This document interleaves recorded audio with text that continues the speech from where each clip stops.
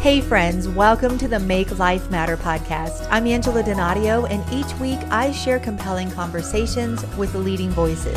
They encourage us to ground our worth in the Word instead of the narrative of the world. Together we'll make our lives matter no matter what. Here's this week's episode. Many Christians believe theology is overwhelming and intimidating, leaving the education to Sunday morning sermons. Well, former Hollywood Emmy Award-winning editor and co-host of the top-ranked podcast, Shut the Should Up, Jenny Randle, and academic theologian, Pastor Brayden Brookshier, say Christians are missing out if they leave theology to pastors and scholars. So their new book, Flash Theology, A Visual Guide to Knowing and Enjoying God More, makes theology accessible and offers stunning visuals. This conversation today is going to help us stop feeling intimidated by theology and live awakened to truth and know that we are known and loved by God. Well, welcome, Jenny and Brayden. I'm so honored and excited to have you here on the Make Life Matter podcast. Thanks for having us, Angela. Yeah, very excited. Well, I've had Jenny here before, but Brayden, this is our first time meeting you. So welcome to the Make Life Matter podcast. And Jenny and I are friends. And so it's such a treat, Jenny, to have you back here. But I would like to know, and I'm sure my listeners would as well, like, how did the two of you even connect to write this book to begin with? Yeah, so Brayden and I are related, and we always wonder how to explain this, but our spouses are siblings. So we both married into the Randle. Okay. Yes. And this is my fourth book. And on the three other ones, I actually would hire in Brayden to be the academic theologian on the project to review it. And we just really enjoyed working together. But not only that, but at like holiday gatherings and get-togethers, we are always the ones in the corner that are like the dorks, like talking about theology and what God is doing and having these big discussions. So much so where my husband, Matt, would be like, can we not like talk about ministry the whole time? So we needed an outlet, and Brayden can expand on how the outlet obviously was Flash Theology. So this is his first book, and we're so excited to release it together. Congratulations, Brayden. Oh yeah, thank you. Yeah, it's been one of those things that I'm not new to the publishing world, but it's the first time I finally get to put my name on something. So in my own way, it's very exciting to be part of that. So teaming up with Jenny has been so natural and fun. So yeah. I love it. And you know that I didn't know you were related till right then. And just recently, my father and I released a book together. So I love this. And I've just seen the power of collaborating, because the book that he and I wrote on the life of Thomas is stronger than it would have been if either one of us had written it individually. And you're both nodding. If you're watching this, guys, you're seeing that response. So because we all have our own lens that we're coming from and our own potential bias. And so to bring in another voice, I think can be so helpful. So, all right, I want to get right into the elephant in the room, and that is that theology can be very intimidating just simply by the word theology. Some people may be like, I don't know, this is going to go over my head today. No, it's not. No, it's not. That's the whole point. So Jenny, you're a Bible teacher. You're pursuing a master's in theology. Pastor Brayden, you have an MA in New Testament research and a BA in biblical studies, and you have an emphasis on biblical Greek exegesis. So that's a mouthful. That's a lot to think that, okay, as people are hearing that, they might be thinking, well, easy for you guys to be able to study theology, but it's just not something for me. And sadly, in ministry, my husband and I have been in ministry for 30 years as pastors. We've got to dispel this myth that somehow it's just those standing on a pulpit that are the ones that are going to study theology. And literally the word theology means the study of God. If we can just break it down to be that simple, we're all called to know God and to study him. So let's just talk about that. How would each of you define theology? And basically, how can we start helping people? Why are we so overwhelmed and intimidated? And what can we do to kind of start changing that narrative? So I use the same definition as you, Angela, the study of God. And for me, when I first became a Christian at 18, I would do the good old Bible flip where you just like open it and you're like, the Lord is speaking. And there was no method to my madness. Right. And I let the Bible intimidate me for so long because I wasn't a history person. That was my excuse. I don't understand history. I don't need to know it.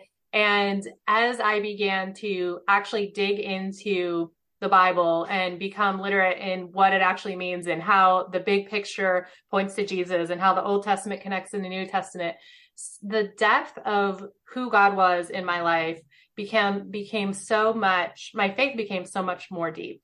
Mm. And I think a lot of times, like you were saying, it's so intimidating because we think theology, the study of God, is just for the elite or the academic. And it is for everybody. Yeah. If you open your Bible, you are a theologian. That's right. So I think just knowing that, like, you are all theologians. My kids, they open their Bible, they read it, they are a theologian. And just taking, like, blow up that myth that it's not for you, because God is for you. Therefore, you're a theologian as well. Brayden, do you want to add anything to that? Yeah, I mean, we put it in our intro to our book, but it's a quote from A.W. Tozer. And he said, what comes into our minds when we think about God is the most important thing about us. And so that is not limited to pastors or academic theologians. Now, all three of us on this call, we have made a vocation and have a high calling to help lead others when it comes to theology. So there is still an expertise there, no doubt about it. But when it comes to theology, this is for everyone because, like you guys have already said, it is the art and study of knowing who God is. And so if I could just add one thing to that, I would just say one angle of emphasis I'm putting on it as I'm describing theology to people this year is the mental health component of it. And to put it simply, it's that when we think about improving our mental health, we often think of other methods, tactics, strategies, and those are all great. I am not downplaying those, but I want to also elevate them, everything about us, because it also shapes how we view God, how God views us, how we view the story arc of life itself around us. It gives us, it actually doesn't put a lens in front of us. It removes the lens to see life as it truly is. And so theology is the most important thing in pursuit of any Christian. It's not this ancillary thing that if you get to this point, start studying theology, move with theology as you grow and as you go. That would be my encouragement. That is so good, Brayden.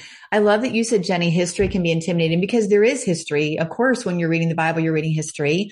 And I just love that the Bible is so inexhaustible that you could literally study it your entire life and never be done studying it. And it's so simple that anyone can understand it. So, it's not, God didn't want this to be inaccessible to us. It's, as you guys say early in the book, it's Jesus from Genesis to Revelation. It's him at the beginning. He was before the world even existed. So this is something that is, paramount to each one of us who call ourselves a believer, to not only know what we're studying, why we're studying it, context, all of those things are so crucial and so important. And you guys frame this out into 3 sections. So I want to talk about that in just a second, but I want to ask first, and maybe you've already kind of answered this, but what are we missing out on then? If it's so crucial that we do this, what are we missing out on? Brayden, maybe you can answer that for us when we're not really seeing ourselves as theologians, or we're not willing to kind of push past that intimidation and study the Word of God. What are we missing when we leave it to scholars and experts to do that for us? Well, it's kind of like you are eating the breadcrumbs of the feast. Here's the thing. Of course, you're going to be gleaning from those who have an expertise in theology or in a particular book of the Bible or subject matter, but you're leaving to the crumbs if you are just intaking snippets of sermons or podcasts and not yourself taking ownership to dig in and be like, you know what? I have a responsibility to get to know God too. Of course, I'm going to have guides. Of course, I'm going to have people who are going to help me on that journey. But I want to take some ownership and say, I want to pursue knowing the God who knows me fully and truly. I'm sorry, Jenny, but I'm just thinking our propensity to let other people do it for us. I mean, as you're talking, Brayden, I'm thinking back to Moses when the people are like, we don't really want to go up on the mountain. I mean, you go right ahead and you just like get all the revelation for us and bring it down and we'll try to apply it. But there's that distance that, the New Testament and the New Covenant, he doesn't want that distance. Think about it all the way through even Catholicism, where people couldn't even read the Bible. They were told not to read it, or it's in a language they can't read. So it's so crucial that God is, throughout his word and throughout time, has wanted us to draw near to him individually, not just for someone else to do it for us. So Jenny, you're going to say something there and then I'm going to throw a question to you. So what were you thinking? Oh, I'm loving this conversation and where we're going with it, because we live in such a culture where it's like, my truth, here's my truth. Let me tell you my truth.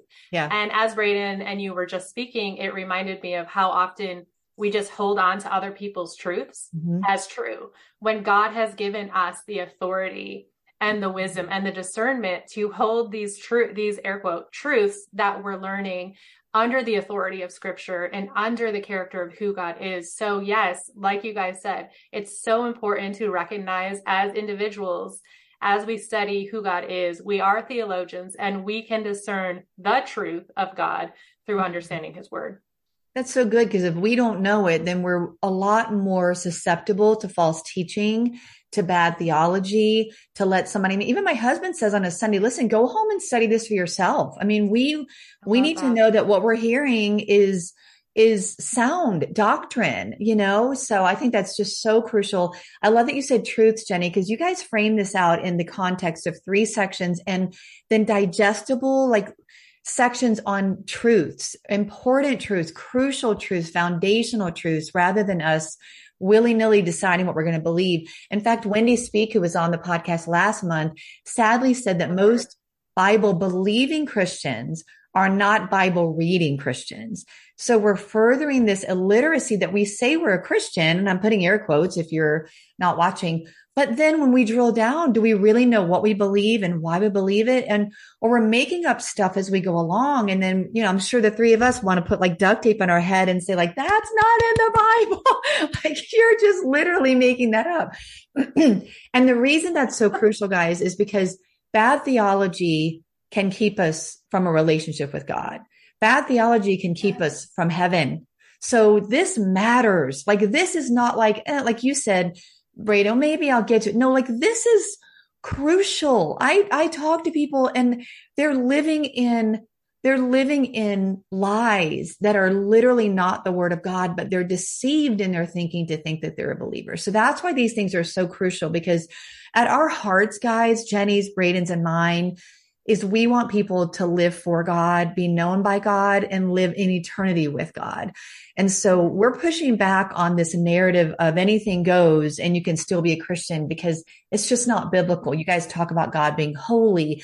He's righteous. He's just. He's all of these things. And the more we know him, the more we feel known by him. So Jenny, that's kind of what I want to talk about with you for a second. Your sections are what is God, who is God, and then what is God like? So help us know that Jenny, Terry Lee Cobble says that we often read the Bible to kind of know ourselves and find ourselves. And we will, the Bible reads us, but first and foremost, we read the Bible to know who God is.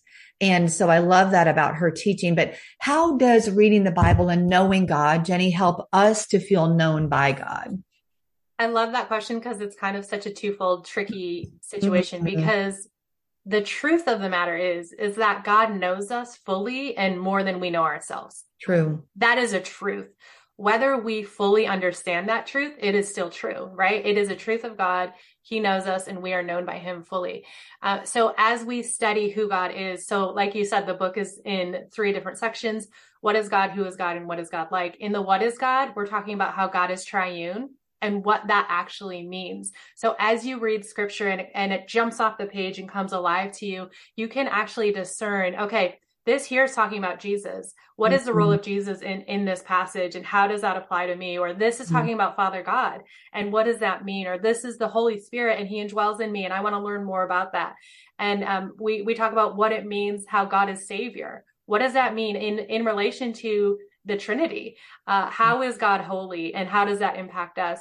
And then the who is God part actually talks about these incommunicable attributes that God is our friend, God is our mediator, he is our healer, he is our rabbi. Knowing that and saying it is one thing, but knowing it and internalizing it is a different thing, where not only knowing it begins to shape the very walk we go on with God. If we know God is healer, and we're in an uncertain circumstance where we need healing, we can stand on the truth that, okay, I know in my heart and in my soul that God is healer, yet I am not healed. What does that look like? You will carry the certainty of who God is over your situation. Not saying like God is Lord over that. So it's so key to knowing the character of God. And then what is God like? We share communicable attributes with God. We get to demonstrate him to the world around us. God is glorious. Well, how do we demonstrate his glory? And how do we walk that out? God listens. How can we demonstrate listening to those that God puts in our path? So it's so key to remember that God knows every hair on our head. God knows who we are. And because of that, we can walk out the very mission he's set before us. But it's the stabilizing truths of who God is that will move us forward when our world is uncertain, when our world is rocky, when our world feels like it's blowing up. We hold on to the truth and the nature of who God is. So good.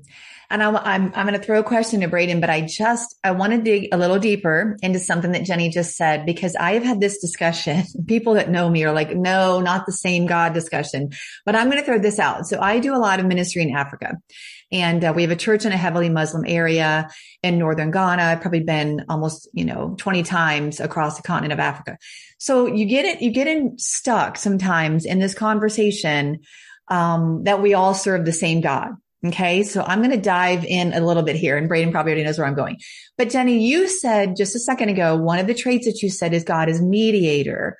So I just was so frustrated one time in Africa, and I said, no, we don't serve the same God. We don't serve the same God. The character traits of this are not the same character traits of Jehovah. And so finally someone said to me, okay, Angela, yes, you're right. But for sake of argument and for sake of winning some to Christ, like Paul says, I'm going to make myself all things to all people so that I can win some. What his point was, you need to focus on who is the mediator, who mediates to get you back to the Father. So Brayden, that's a big question, but for someone to be like, oh, we all serve the same God and it doesn't really matter, which kind of goes back to all truths or always lead to heaven. Why is God as mediator so crucial? Because I could put there Jesus as mediator, but you've already established early on in the book, we're talking about a triune God. So that's a big statement, but I just like to, I have found that to be so challenging sometimes, especially dealing with people of other faiths who want to get us kind of pinned in a corner to say, I don't want to talk about this because really we all serve the same God. So help someone who's listening to be like, yeah, I've had that same conversation with a Mormon or a Jehovah's Witness or a Muslim. Why is it so crucial that the mediator matters for us? So Brayden, I see you're deep in thought, so I'm going to let you answer this one. Yeah, no, absolutely. I mean, obviously there's a ton that could be said here, but I think to back one step and then to move into that specifically, the most unique thing about Christianity in comparative religion study is understanding that God is Trinity. So you could have many scenarios about even a monotheistic God. So like even the God that Muslims believe in, for example, Allah is Unitarian. So one being who's one person, unipersonal God. But in any situation, whether it's a Unitarian God or even polytheistic religions that believe in many gods, you always have this fundamental difference where at some point in eternity past, there was one supreme God who created everything, and then therefore learn to love the creation he created. The very different scenario with Christianity is that you have a Trinitarian God, which means he's one God, so one being who is God, and three persons who share in that deity indistinguishably. And so there has been eternal love and relationship existing within that God. So God didn't create everything out of a sense of loneliness or out of incompletion. And so when God created us, for example, he created us for relationship with him, but already with eternal experience in what loving others look like. He didn't learn love. He is love. That's a huge difference. And he can only be love. Only Christianity can claim that God is love to his very essence and being. No other religion, no matter how much they try to do gymnastics of philosophy, can communicate that. And so when it comes to moving that to the question of mediator, it's hard because I don't want to oversimplify in general other religions, but in general, in general, every comparative religion is going to tell you a means or method to connect or get back to God. Now in Christianity, the other unique part of that is since God is our mediator back to himself, we're talking about a God who became the solution to the very problem. So although we're the ones who broke the relationship and broke the covenant, We have a God that says, okay, I will by my faithfulness restore you. So human infidelity is healed by divine fidelity. Human unfaithfulness is healed by divine faithfulness. No other religion communicates that. And that is another thing that makes Christianity unique. So I have no problem communicating with others how Christianity is not the same as others and framing it as the uniqueness by which we tell that story arc. Oh, it's so powerful. I love the way you shared that. Jenny, you want to add anything to that? I'm just over here feeling the preaching pants on. I'm like, yes and amen, snapping, doing the holy right over here. It's just, yeah, I loved everything Brayden said. I can't top that. I'll tell you that, Angela. So good. And you gave us some hooks to hang there, some keywords. And if some of those words were new for you, go back and listen to some of that and write that down. But if you're having a conversation with someone, it gets into a debate beyond dialogue. This is really the crux of it. By no other means are we saved other than Jesus Christ. That's why Jesus says in the book that I just wrote with my dad, with Thomas, and, Jesus is leaving and he's saying, well, I'm leaving. I'm going to prepare a place. You all know where I'm going and you know the way to get there. Only Thomas speaks up and it's like, time out. Number one, we don't know where you're going.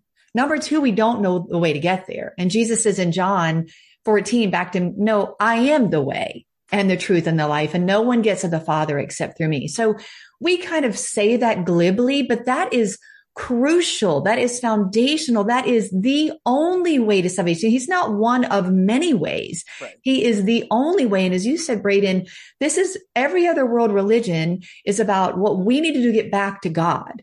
Only Christianity is God coming to us to reconcile us back to himself. What kind of God would love us so much? So these kind of things are important when you get stuck in conversations. Well, that's your truth, as Jenny said a minute ago, or, well, it's okay. We just all serve the same God. No, these things matter.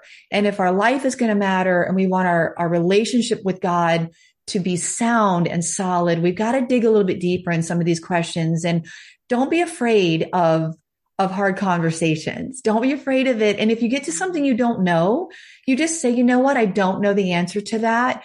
And you just love in the conversation. Even the woman at the well had zero theology. Well, she didn't have zero. She had flawed theology, but she had a story.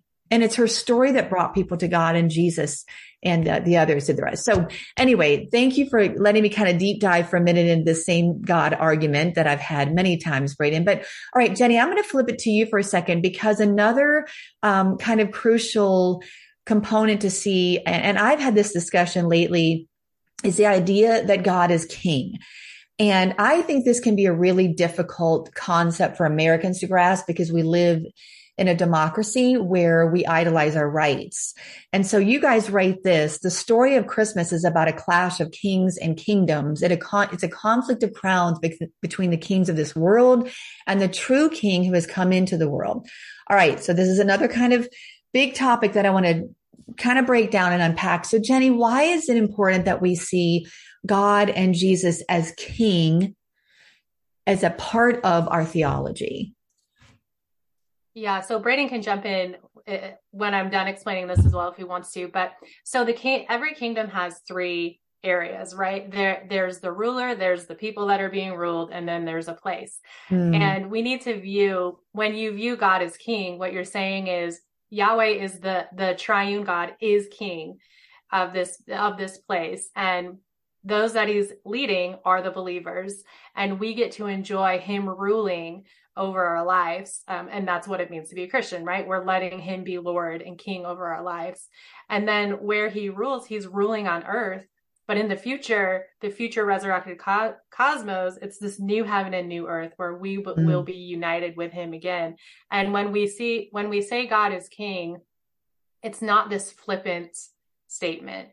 What we're saying is God is ruling, God is reigning over my circumstances, over my situations, over my finances, over my health, over my decisions, over my will, over my family, over where I stand right here, over where he's positioning me. And we're letting God have rule and reign and speak into every situation, circumstance I am in. So when we say God is king, we're giving him the authority to speak biblical truth, to give us wisdom, to give us guidance, to lead us how to live where he's placed us. And I think that is so much more depth than just saying God is king, like God is king. We're giving him ownership to rule our lives. That's Brayden, it. do you want to add anything to that? So good, Jenny. No, that was well said. We give him ownership and we're giving it back to him, that it's rightfully his. So you said it so well. Love that. Yeah, he has the authority. He is king. His sovereignty is not in question. His sovereignty is not up to us. But at the same time, we have to surrender. We do have free will, which is another big theological concept. But we have to say, back to my book on Thomas with my dad, although Thomas had served with Jesus and been a part of ministry for 3 years, he did have this crisis of faith in which Jesus invited him back to restoration. And the word, and Brayden, I'll defer to you if I'm mispronouncing it, but the word Thomas uses there is when he says, my God and my Lord and my God, he's using kurios, which really means you are the owner of my life. And so that is that full surrender you're talking about, Jenny, of, you can be some kind of far off God and king somewhere out there. And that's maybe intellectually we're saying that, but what we're all talking about here is, no, you have to make him king and Lord of your life, owner of your life, releasing full control, trusting him with everything. Any thoughts on that? And I want to ask you a couple more questions. You're both just nodding, so I know we're all in full agreement here. Oh, I just think, no, I have no extra thoughts. I'm just like so revved up for this whole conversation. I know, right? Fun. Yeah. Well, this is why we need the book. I mean, it's flash theology, guys. It's so crucial. It just came out. So we're going to tell you how to get it in just a second, but we're just giving you like literally quick little drive-bys, and each one of these breaks down. It's beautiful, which I'm going to talk about in just a second. So, Brayden, the last section kind of helps us to understand what God is like. Jenny mentioned that a minute ago. He's wise. He's merciful. He's just. He listens to us. One of the ones I kind of smiled at is he was happy. He's happy. And I think even that sometimes we think of, again, Brayden, to start back where you started is what we believe about God. What we believe about God is going to affect everything. So if we think of God as some mean, stern, maybe we don't even think of God as being happy. So which of these kind of qualities maybe are closest to your heart, Brayden, or do you want to speak to? That one. Believe it or not, that one was the one on my heart anyway. Okay. Because this is a fundamental shift in a lot of people I talk to on the weekly. It's amazing to me how many people don't view God as happy, to his core, as an attribute, as an essential eternal attribute of God, as that he is happy. Like, this blows my mind. And we're afraid to use that word. We're like, oh, he's joyful, he's not happy. Sorry, that doesn't get away in my book, because we do a chart in the book that has the Hebrew and Greek words. And that is a weird English parsing out of those two words that you don't just find in the biblical languages. Like, I'm okay with the sentiment of what people mean when joy, not happy, but that just doesn't cut it for me. Here's the reason why. If we were to ask the question, who's the happiest person in the whole universe? Some of us are going to start thinking of the most rich person on the planet, or the most successful person in a niche environment, or whatever it is, or Tom Brady, who's won 7 Super Bowls and probably another one before he retires. But that's not the answer. The correct answer is that God is the happiest person being in all the universe. And how this works itself out is in a common way that I hear at weddings, which I hate this phrase. God wants us to be holy, not happy. Why are we putting this as a divergent path, a fork in the road? You see, there's a Puritan named John Whitlock who phrased it this way. The Christian's way is holiness and his end is happiness. And so holiness is our route toward happiness. These are joint paths. To go on the path of holiness is to go on the path for happiness, true happiness, the way God defines it, of course. But we want to bring those two back together. And so on our chapter, God is Happy, we also work to bring holiness and happiness back together, which, by the way, for those Reformed folk out there, Charles Spurgeon preached over 500 times on the correlation between holiness and happiness. I can rant more, but I'm going to stop. No, I'm so glad you leaned into that, because I literally stopped from it. I'm like, God is happy. So here I am, a pastor's daughter, raised in the church, pastoring, and still challenged by that. And as you're talking, I'm thinking, why can't we sit with that revelation? Why do we have to reframe? No, he's joyful. He's this. No, he delights in us. Yes. He delights in us. So again, what we think about God matters. It's crucial. So, you've inspired me to go look up a couple of those Charles Spurgeon sermons because I think holiness can be a hard topic and we can end up kind of camping out an extreme version of it where there's external measures or it's unattainable. And then happiness can be something that has disdain to it. Oh, no. God doesn't want you to be happy. And the two combined that you just said, that was profound. Holiness is the path to happiness, because look at even other religions, Buddhism or Nirvana, the quest for happiness, or even in our own Constitution, you have the right to what? Life, liberty, and the pursuit of happiness. So if we're pursuing happiness, a blessed life, an abundant life outside of God, we're not going to find it. It's going to be counterfeit sources of the happiness and the peace that God has wired us for. So as you can tell, we could all talk all day. And so, we're going to have to just let you go get the book and dive in for yourself in a lot more detail. But Jenny, I want to ask you this, because when you came on before, we were talking about dream come true, and you're creative. You're such a gifted creative and a Bible teacher and theologian, although I can see why you've reached out to Brayden and partnered, because I love the way he's framing things as well. But you're helping so many others flourish in their creativity. So tell us, before we wrap up, how visually stimulating this book is, how beautiful it is, the visuals that you guys have created. Why was that important, and how does that help us to really engage with theology? Yeah, every time I teach, my goal is not just to impart wisdom or knowledge, but to challenge people to take action. So this is really our goal as co-authors, was to not only teach, but take action. So we do that through the visuals and the graphics.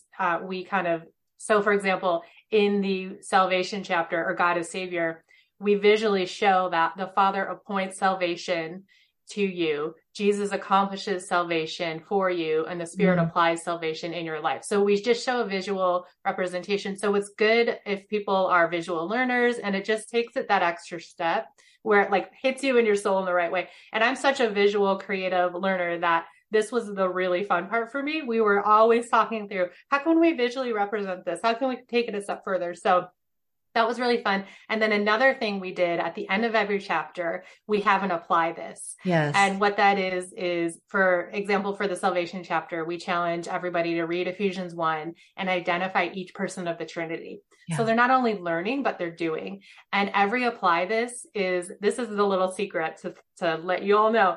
Every apply this is around a different spiritual discipline. So not only are you learning about the character of who God is, but you're also, just by nature of taking action, walking out different spiritual disciplines throughout the process of the book. So we're so thrilled and excited. Like David C. Cook is our publisher, and they designed the interior, and we've been blown away every time they send us samples. It is gorgeous. And new examples. Yeah, it's Thank gorgeous. You so much. And it really does help you to take these sometimes difficult, intimidating, as we've talked about, concepts. I mean, when I'm in Africa, a lot of times with kids, I'm using pictures, salvation bracelets, illustrations, backpacks full of rocks and the heaviness that we carry. Like, Jesus talked in parables. Like, he was trying to make things, I can picture him trying to get this point across. Well, the kingdom of God is like, and he's looking over here. It's like this farmer, and look at these lilies. I mean, he was God, but at the same time, he wants us to understand what he's talking about. The visuals are helpful. I could see us doing this with kids, with teenagers. Teenagers need to understand theology. Good grief. Let's not wait until we're 40 to try to see if we have the right framework around our theology of God. So, get it for yourself, but I would buy a copy for your, maybe not like below 10 or 12, but I don't know, Jenny, you have kids, so maybe you could help us with that. But I just feel like the visuals alone, if you've read it as an adult and you use the visuals to even help not only you grasp it, but maybe someone younger that has less of an even theological base. I just found them to be not only beautiful, but really helpful in our studies. So I want to ask one last question, and then Jenny's going to pray for us. But I would like to know how you want them to get the book, because it just came out. So how can they connect with you, and where do you want them to go to get a copy? Yeah, they can go to flashtheology.com.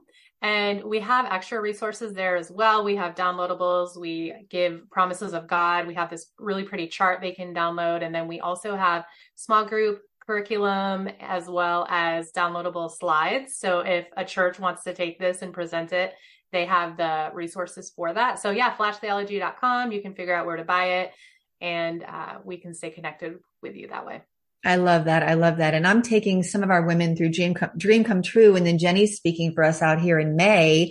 And I can't wait. Yeah, I can't wait either. And we'll be diving more into Flash Theology. And I'm so excited to introduce this resource even to our church body out here. So Brayden, Jenny's already answered this question. So I'm going to throw it to you, and then Jenny's going to pray us out. But Brayden, this is the Make Life Matter podcast. We've been kind of just camped out in the Bible today, in the Word of God. Obviously it means so much to each one of us, because we know, as Peter said, where else would we go? I mean, Jesus, You have the words of life. There is no other place we would go. But other than Jesus, who is the person in the Bible that has most inspired you to make life matter? Maybe a burning question you can't wait to ask, or just someone that is most related, you most relate to when you read the Word of God. I mean, I'm going to change my answer of what I was going to say. I was going to say Paul, and we could unpack that different time. But actually, as of lately, my latest answer would be Mary.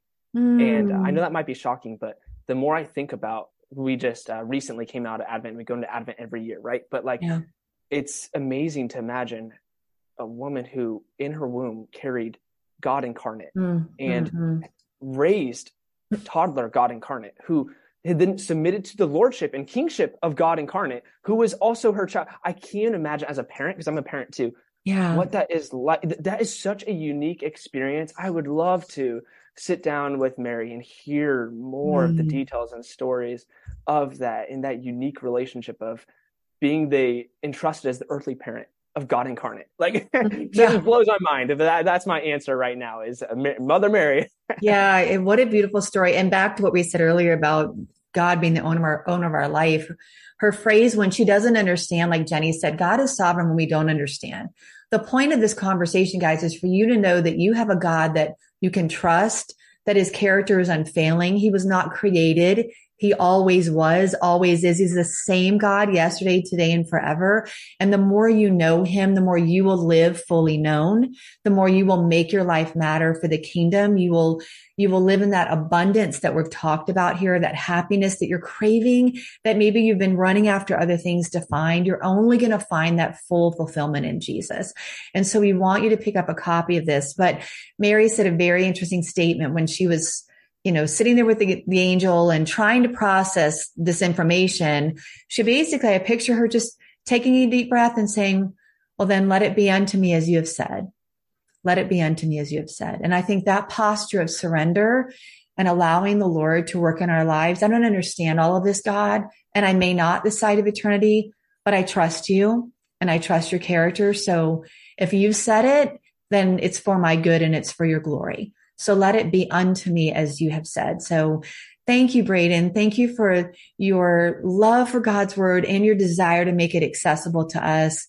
Thank you, Jenny, for just going after God. I love you. I just adore you. I think you're just amazing. Guys, I know Jenny behind the scenes, and she is 100% the same person through and through, and her heart to see people know God more and to live not only knowing him, but to know that they are known by God. I'm just so grateful for you and your voice in our generation. So Jenny, would you pray us out, especially for people today who feel like, okay, I don't want to live intimidated anymore. I want to really know that I can know God for myself and that I can be known by him. God, I just thank you for who you are. I thank you for your love, for your happiness, for your joy, for your peace. And I just pray for a wrestling match to begin in every single one of us, a wrestling match for the truth of who you are, and that any false or counterfeit ideas of who you are just begin to dissipate as we dig into the word of God. May it not be intimidating any longer. May we show up hungry for the depth and the truth and the knowledge and the discernment to know you deeper. Gosh, what a gift to be loved by you, Lord. I pray that as we dig into scripture, as we learn about the foundational truths of who you are, when life becomes rocky or uncertain, that we hold on, we cling to the certainty we have in Christ. What a gift. In Jesus' name, amen. Thanks for joining the conversation. If you've been inspired to make life matter, share a review and subscribe at cpnshows.com or anywhere you listen to podcasts so you don't miss an episode. Connect with me at angeladonadio.com, Facebook at Angela Donadio VOV, and Instagram at Angela Donadio. Until next week, let's make life matter.